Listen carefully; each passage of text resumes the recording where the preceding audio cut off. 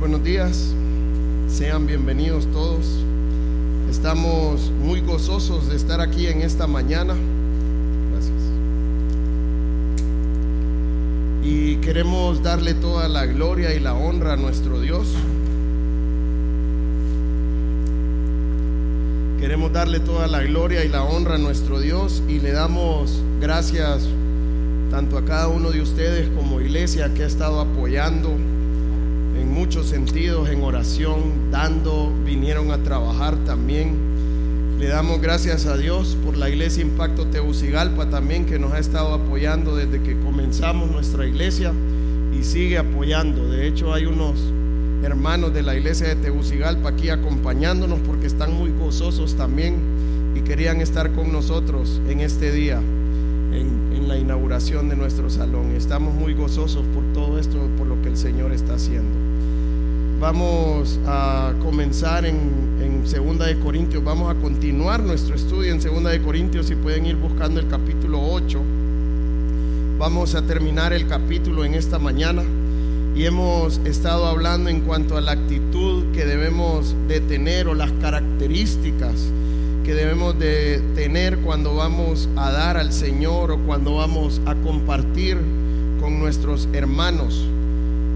Pero Pablo hace una pausa en esta parte y empieza a describir las personas que la iglesia había comisionado para administrar esta ofrenda especial que estaban levantando para los creyentes en Jerusalén. Y Pablo lo que va a empezar a hacer es a describir a 3 hombres que forman parte de este grupo que ellos comisionaron para administrar esta ofrenda. Y lo que vamos a ver en esta mañana son características de los hombres que deben de tener los hombres que administran los recursos de la iglesia, que administran todo lo que Dios ha puesto en nuestras manos para usarlo como Él quiere también.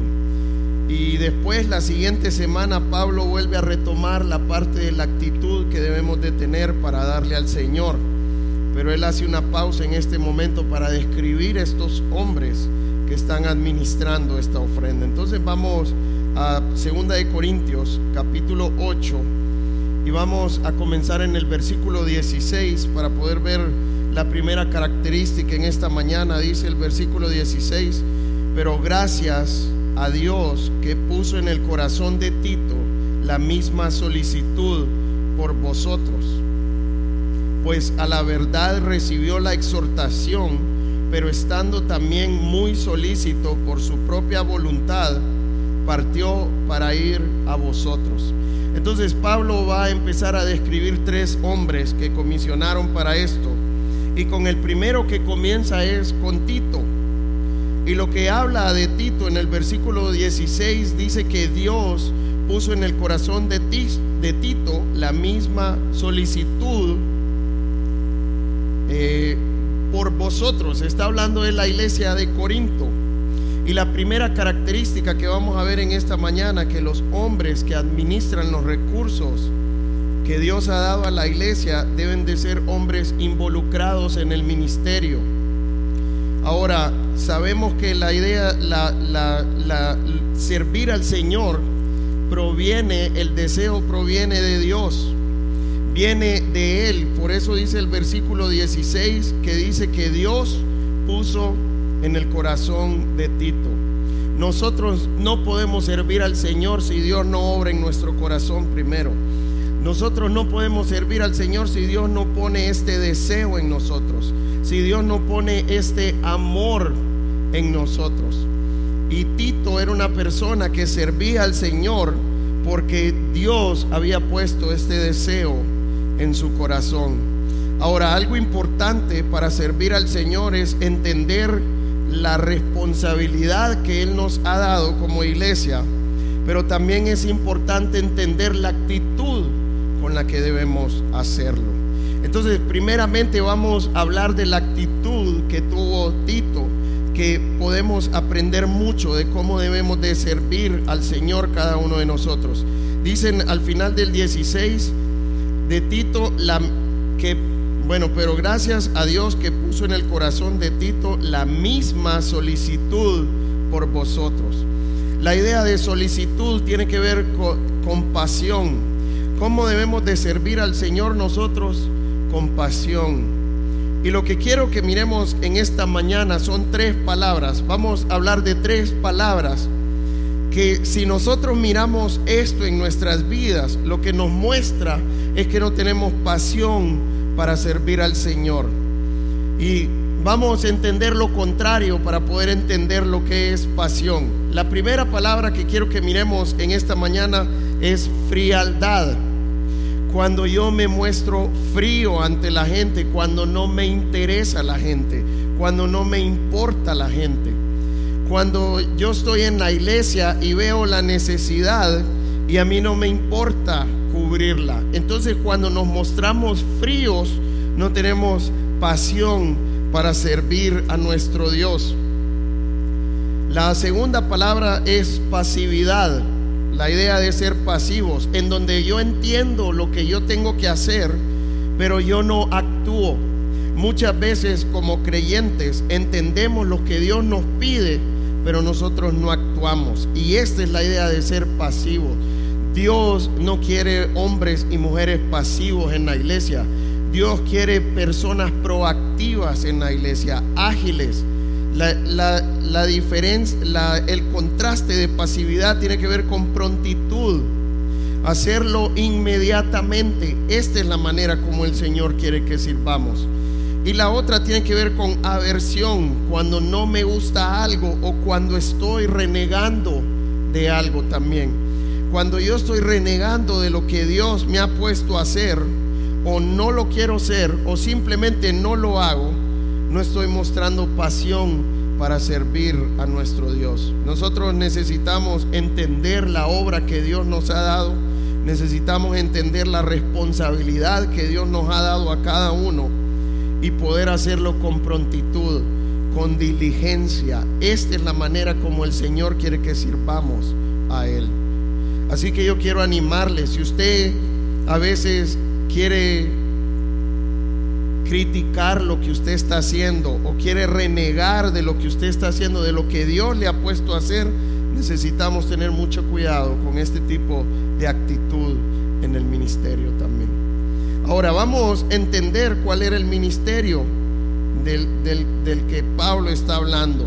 Que todos conocemos a Tito. Tito era un hombre que servía a la par de Pablo. Era un hombre de confianza de Pablo. Si nosotros leemos la carta de Tito, Pablo le dio la responsabilidad a Tito de quedarse en ciertas ciudades, y la responsabilidad que Pablo le dio era que constituyera ancianos. Y a mí me encanta mucho Efesios capítulo 4 versículo 11, en donde dice que Dios constituyó a unos pastores, a otros evangelistas y maestros. Y la responsabilidad de estos grupos es capacitar a los santos para la obra del ministerio. Y esto define lo que es el ministerio.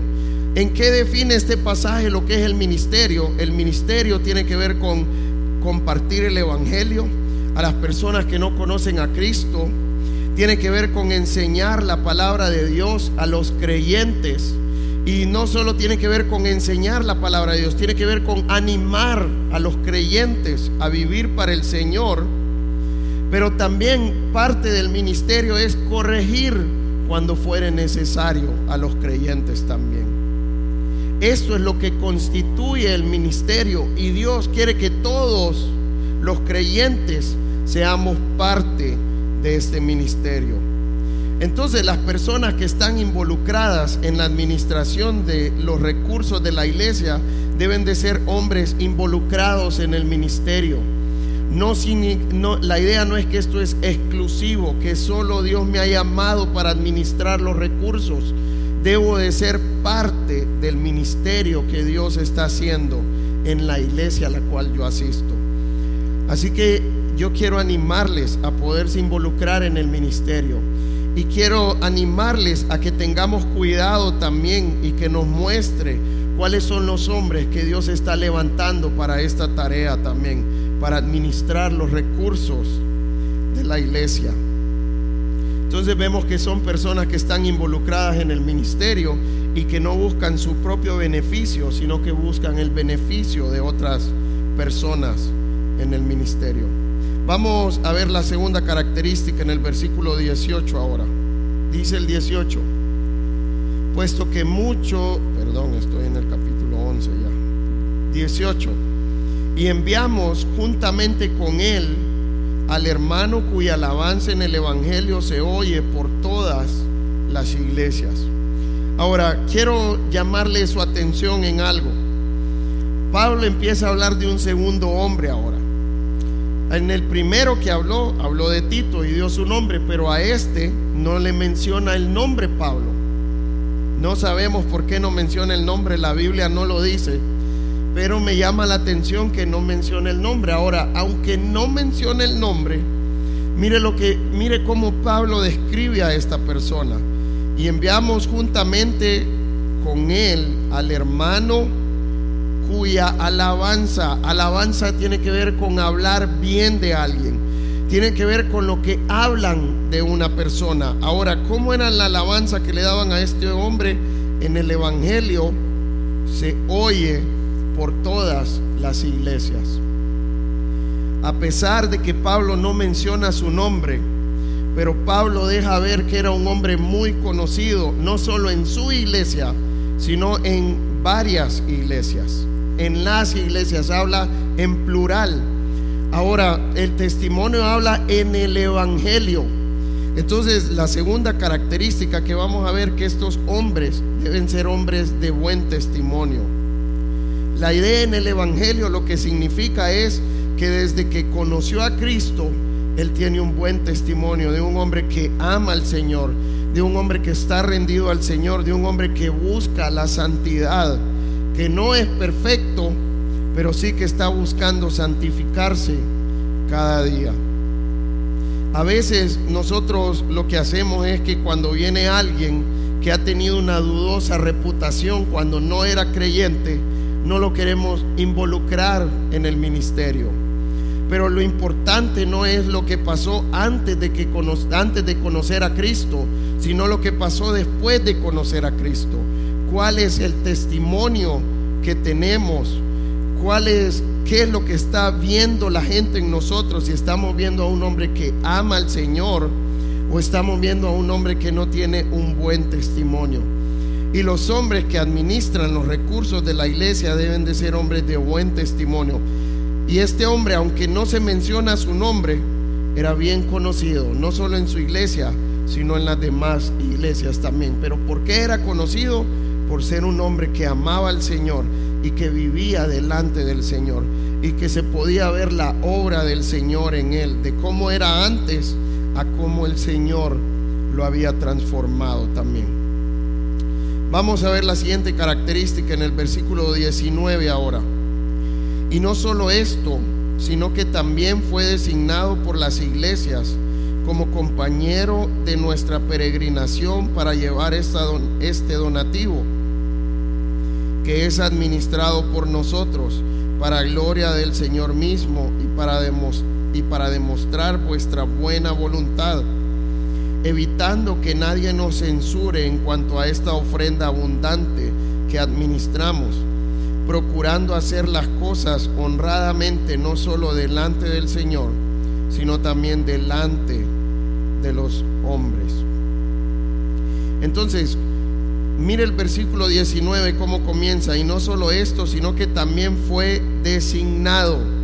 La idea de designado tiene que ver con escogido.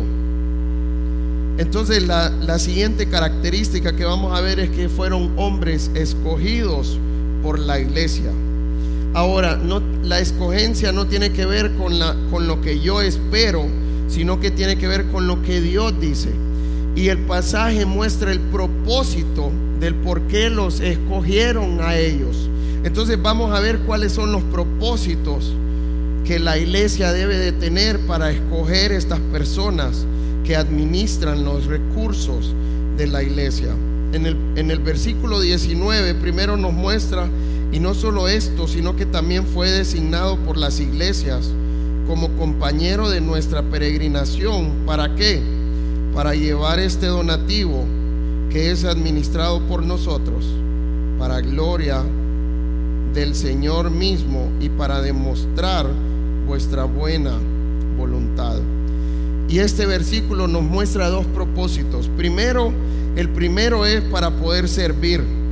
Estos hombres estaban siendo escogidos. Recuerden que lo que hemos estado hablando es que la iglesia de Corinto estaba recogiendo una ofrenda especial para los creyentes en Jerusalén que estaban pasando hambre.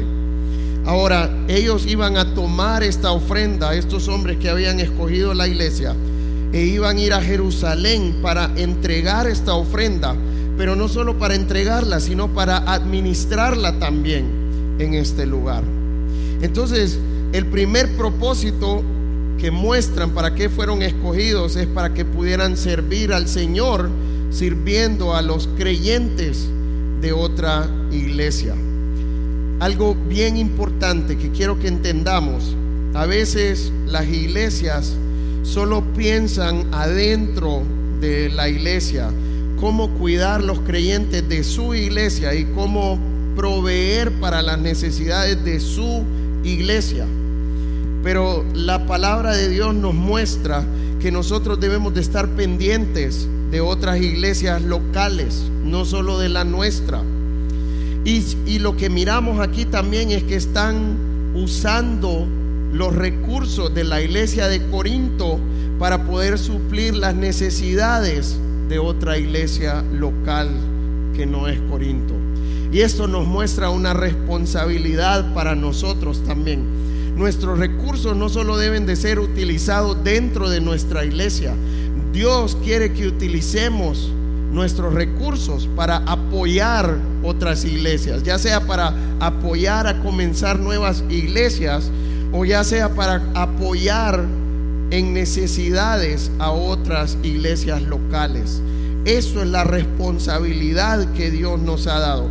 Si nosotros solo estamos enfocados en nuestra iglesia, no estamos cumpliendo con la voluntad de Dios. Debemos de ser una iglesia que trata de suplir las necesidades de otras iglesias también, que destinan recursos de esta iglesia para apoyar otras iglesias locales también. Y esto, ¿cuál era el propósito de ellos entonces? Mostrar el deseo de esta iglesia y mostrar el amor que tiene esta iglesia para con otras iglesias locales. Y eso es lo que habla al final del versículo 19: y para demostrar vuestra buena voluntad. Debemos demostrar el amor con otras congregaciones nosotros. Y de esta manera, por eso la idea ¿cuál es? Destinar fondos de nuestra iglesia para ayudar a otras iglesias locales. Esto es la voluntad de Dios, y Dios quiere que lo hagamos de esta manera. El segundo propósito dice en el versículo 19, casi al final, dice: y para gloria del Señor mismo. ¿Cuál es la meta de los que administran los recursos de la iglesia? El propósito es que puedan dar gloria a Dios. La manera como administramos los recursos en la iglesia debe ser para dar gloria a Dios, no para dar gloria a ningún hombre, ni para dar gloria a un nombre de una iglesia, sino que debe ser para dar la gloria y la honra a nuestro Dios. Y en el versículo 20 nos muestra el tercer propósito de por qué fueron escogidos: evitando que nadie nos censure en cuanto a esta ofrenda abundante que administramos. Ahora, ¿de qué manera vamos a evitar que nadie nos censure? Versículo 21: procurando hacer las cosas honradamente, no solo delante del Señor, sino también delante de los hombres. La idea de que nadie nos censure, lo que está diciendo es para evitar acusaciones. Se buscaban hombres de buen testimonio para esto, para que se pudieran evitar acusaciones. Ahora, hay una diferencia entre una acusación y una calumnia también. Por eso, ¿cómo evitamos las acusaciones? Dice: procurando hacerlo delante del Señor y delante de los hombres también. Nosotros debemos de administrar los recursos de la iglesia con honradez, conforme a la voluntad de Dios, y de esta manera vamos a ser de buen testimonio tanto delante del Señor como delante de los hombres, y no dejamos cabos sueltos. Por eso debemos de hacerlo con honradez, para evitar acusaciones en donde digan: esta iglesia está usando mal los recursos de la iglesia. Ahora debemos de hacerlo conforme a la voluntad de Dios, y de esta manera es que vamos a evitar ser blanco de acusaciones, porque podemos ser criticados por nuestra manera de administrar los recursos, pero lo importante es que esas acusaciones no sean ciertas, que puedan ser con honradez, y que podamos ser un libro abierto como iglesia de cómo administramos nuestros recursos, que con solo ver la iglesia sea evidente de qué manera estamos administrando los recursos de la iglesia. A veces nosotros decimos que nosotros vivimos delante del Señor y no delante de los hombres, que no importa lo que la gente diga, pero necesitamos poder ser de buen testimonio para las personas también, para los hombres también, y por eso necesitamos hacerlo abiertamente, de una manera transparente, en donde pueda ser evidenciado la manera como estamos administrando los recursos, que lo hacemos de la manera como el Señor quiere, y dándole toda la gloria y la honra a Él. Porque las críticas no las vamos a poder evitar. ¿Por qué estaba siendo criticado Pablo? Los falsos maestros estaban trabajando en la iglesia de Corinto, diciendo que Pablo no los amaba, diciendo que Pablo no era un hombre de palabra, porque él había cambiado sus planes de ir a ver la iglesia de Corinto. Pero esta es la meta, que podamos hacerlo delante del Señor y delante de los hombres, para evitar acusaciones. Ahora, la siguiente característica está en el versículo 22. Ahora, versículo 22: enviamos también con ellos a nuestro hermano, cuya diligencia hemos comprobado repetidas veces en muchas cosas, y ahora mucho más diligente por la mucha confianza que tiene en vosotros. Pablo empieza a hablar de un tercer hermano ahora. No menciona su nombre tampoco, pero sí lo describe como era él. Ahora dice de este: enviamos también con ellos a nuestro hermano, cuya diligencia hemos comprobado. ¿Cuántas veces? Dice: repetidas veces. Este hombre había sido probado, y esta es la siguiente característica: necesitamos tener hombres probados, no solo una vez, no solo dos veces, no solo tres veces, dice repetidas veces. Y la idea de esto es un presente continuo. Los hombres que están administrando los recursos de la iglesia deben de ser hombres probados, y que hayan sido aprobados también, que hayan pasado la prueba. Por eso en Timoteo habla que los diáconos deben de ser probados, y que si son aprobados en estas pruebas, pueden ejercer el diaconado con libertad. Y esto es para cualquier área de la iglesia, no solo para administrar los recursos de la iglesia. Pregunta: ¿qué es más importante, poner sillas o enseñar la palabra de Dios? ¿Qué es más importante, enseñar la palabra de Dios o administrar los recursos de la iglesia? Para el Señor, todas estas cosas se miran igual, y debemos de servir de la misma manera. Debemos de ser hombres y mujeres probados para poder hacer el ministerio. Ahora, ¿qué es lo que necesitamos ser probados? Dice que la diligencia de esta persona es la que fue probada, y que había sido aprobado, y que por eso había sido escogido por la iglesia. Ahora, esta idea de diligencia tiene que ver con dos cosas. Tiene que ver con diligencia, pero tiene que ver con la parte de cuidado también. Para entender diligencia es importante entender ciertas palabras. Primero tiene que ver con presto.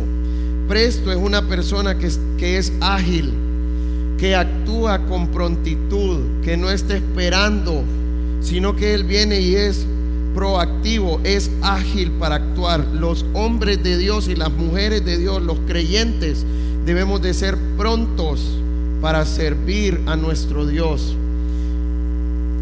La segunda idea con esto tiene que ver con alguien comprometido. Compromiso no es con los hombres, no es con el pastor, no es con los líderes de la iglesia. ¿Con quién es nuestro compromiso de servir? Con nuestro Dios. Y es a Dios a quien vamos a dar cuentas. Ahora, yo no puedo hablar de compromiso si no hablo de ser cumplido también. ¿Cómo yo demuestro que soy una persona comprometida? Cuando estoy cumpliendo las cosas en las que yo me estoy comprometiendo. ¿Saben cuál es el problema en este tiempo? Hay muchas personas que se comprometen a hacer cosas, pero al final no cumplen con lo que se comprometen. Y si nosotros somos siervos del Señor, debemos de ser personas comprometidas. Y en lo que va a resultar eso es que voy a cumplir la responsabilidad que Dios me ha dado. Y estos hombres que administran los recursos de la iglesia deben de ser hombres comprometidos y que cumplen con lo que se han comprometido también. Y la última idea de diligencia tiene que ver con alguien cuidadoso. La idea de cuidadoso tiene que ver con alguien que está pendiente de los detalles, que está pendiente de las cosas pequeñas. Ahora, ¿cómo es que yo puedo estar pendiente de los detalles? Porque hay una planificación antes de comenzar a trabajar. La planificación es bien importante. Dios quiere que seamos siervos ordenados. Y la única manera de ser ordenados es cuando nosotros planificamos. Y cuando planificamos es cuando podemos estar pendientes de los detalles, de esas cosas pequeñas. Y de esta manera deben de ser los hombres que administran los recursos de la iglesia, hombres ordenados, hombres que planifican, y por esto es que pueden estar pendientes de los detalles. Son cuidadosos hasta de los detalles más pequeños. ¿Por qué? Porque hay una programación antes de comenzar a trabajar y hacer las cosas. Así que necesitamos ser cuidadosos. Vamos al versículo 23 para poder ver las últimas dos características en este versículo. En el versículo 23 Pablo comienza a hablar de Tito nuevamente y empieza a decir qué representa Tito para él y qué representa Tito para las iglesias también que lo escogieron para esta tarea. Dice el 23: en cuanto a Tito, es mi compañero y colaborador para con vosotros, y en cuanto a nuestros hermanos, son mensajeros de las iglesias y gloria de Cristo. Entonces, ¿qué representaba para Tito? Para Pablo, Tito dice, en cuanto a Tito, dice, es mi compañero y colaborador. Y la idea, la característica que vamos a ver aquí es que estos hombres trabajan a la par de la iglesia. Estos hombres no son islas, estos hombres no son independientes. Estos hombres necesitan trabajar bajo autoridad, sometidos a la iglesia. Dios le ha dado a la iglesia una visión y un propósito. Y esta visión y este propósito debe de mostrarse en cada área de la iglesia. Y en la administración de los recursos debemos demostrar la visión y el propósito que Dios nos ha dado como iglesia. Y por eso estos hombres deben de trabajar a la par de la iglesia y bajo autoridad de los líderes de la iglesia, para que puedan administrar los recursos de la manera como Dios lo ha dispuesto, conforme a la visión que Dios le ha dado a esta iglesia también. Entonces necesitamos tener mucho cuidado, porque deben de ser hombres que trabajan bajo autoridad, que son enseñables, que están sometidos a la autoridad también. Y la siguiente característica es lo que representan para la iglesia. Dice, y en cuanto a nuestros hermanos, son mensajeros de las iglesias y gloria de Cristo. Entonces la siguiente característica es que son representantes de la iglesia y de la gloria de Cristo. Pregunta: ¿el mensajero da el mensaje que él quiere o da el mensaje que le mandan? Un mensajero puede agarrar el mensaje que le dieron y romperlo y decir voy a hacer otro mensaje. No. Estos hombres eran representantes de la iglesia, eran mensajeros de la iglesia y debían de ser lo que la iglesia los había mandado a hacer. ¿Qué hubiera pasado si estos recursos, la iglesia los levantó para dar a los hermanos en Jerusalén que estaban con hambre, y ellos hubieran utilizado estos recursos para otra cosa? Ya no serían mensajeros, ya no serían representantes de la iglesia. Estos hombres, su responsabilidad es ver cómo la iglesia quiere utilizar estos recursos y administrarlos conforme a cómo la iglesia quiere administrar los recursos también. También son representantes de la gloria de Cristo. Nuestra manera de administrar los recursos lo que hace es representar o mostrar la gloria de Dios. Y esto nos muestra una responsabilidad. Debemos de administrar los recursos que Dios nos ha dado de una manera que traiga gloria y honra a nuestro Dios. Y para terminar en esta mañana, lo que quiero que miremos ahora es la responsabilidad que Dios nos ha dado como iglesia para con estos hombres que están administrando los recursos de la iglesia. Dice el versículo 24: mostrad pues para con ellos ante las iglesias la prueba de vuestro amor y de nuestro gloriarnos respecto de vosotros. Ahora Pablo les está diciendo que muestren la prueba del amor que tienen para con estas personas. Entonces, ¿cuál es nuestra responsabilidad hacia estas personas que están administrando los recursos? Debe de ser mostrar el amor de Dios. Ahora, ¿cómo nosotros mostramos el amor hacia estas personas? Tiene que ver con dos cosas. Uno, tiene que ver con recibirlos y reconocerlos. Reconocer la responsabilidad y la autoridad que Dios les ha dado en esta área de la iglesia. Debemos de reconocer que Dios los ha levantado con una responsabilidad de poder administrar los recursos con madurez y con responsabilidad también. Y la segunda parte de mostrar el amor tiene que ver con apoyarlos a cumplir la responsabilidad que Dios les ha dado. Saben, nosotros podemos comportarnos de dos maneras con estas personas. O podemos ser piedra de tropiezo para ellos, o podemos ser de desánimo para ellos, o podemos ser personas que animen a estas personas a cumplir la responsabilidad que Dios les ha dado. Ya hemos visto en otras ocasiones que Dios aborrece que seamos piedras de tropiezo, y necesitamos tener cuidado de no ser de desánimo para estas personas.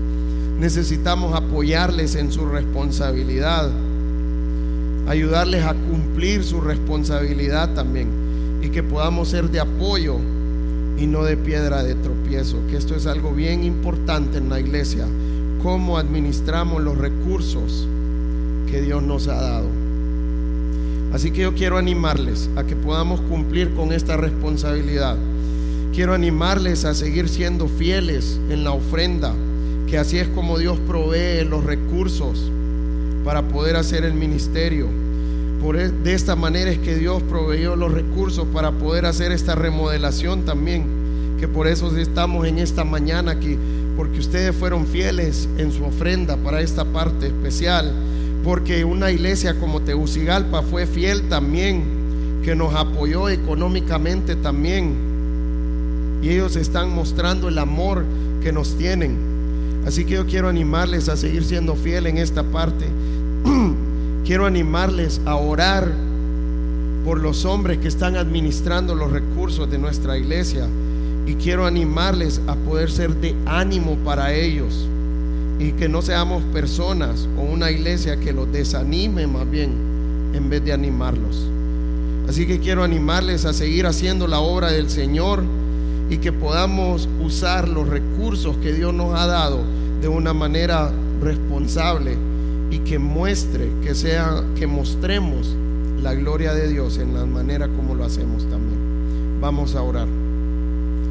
Señor, en esta mañana queremos darte gracias por este tiempo. Queremos darte gracias, Señor, por nuestras vidas.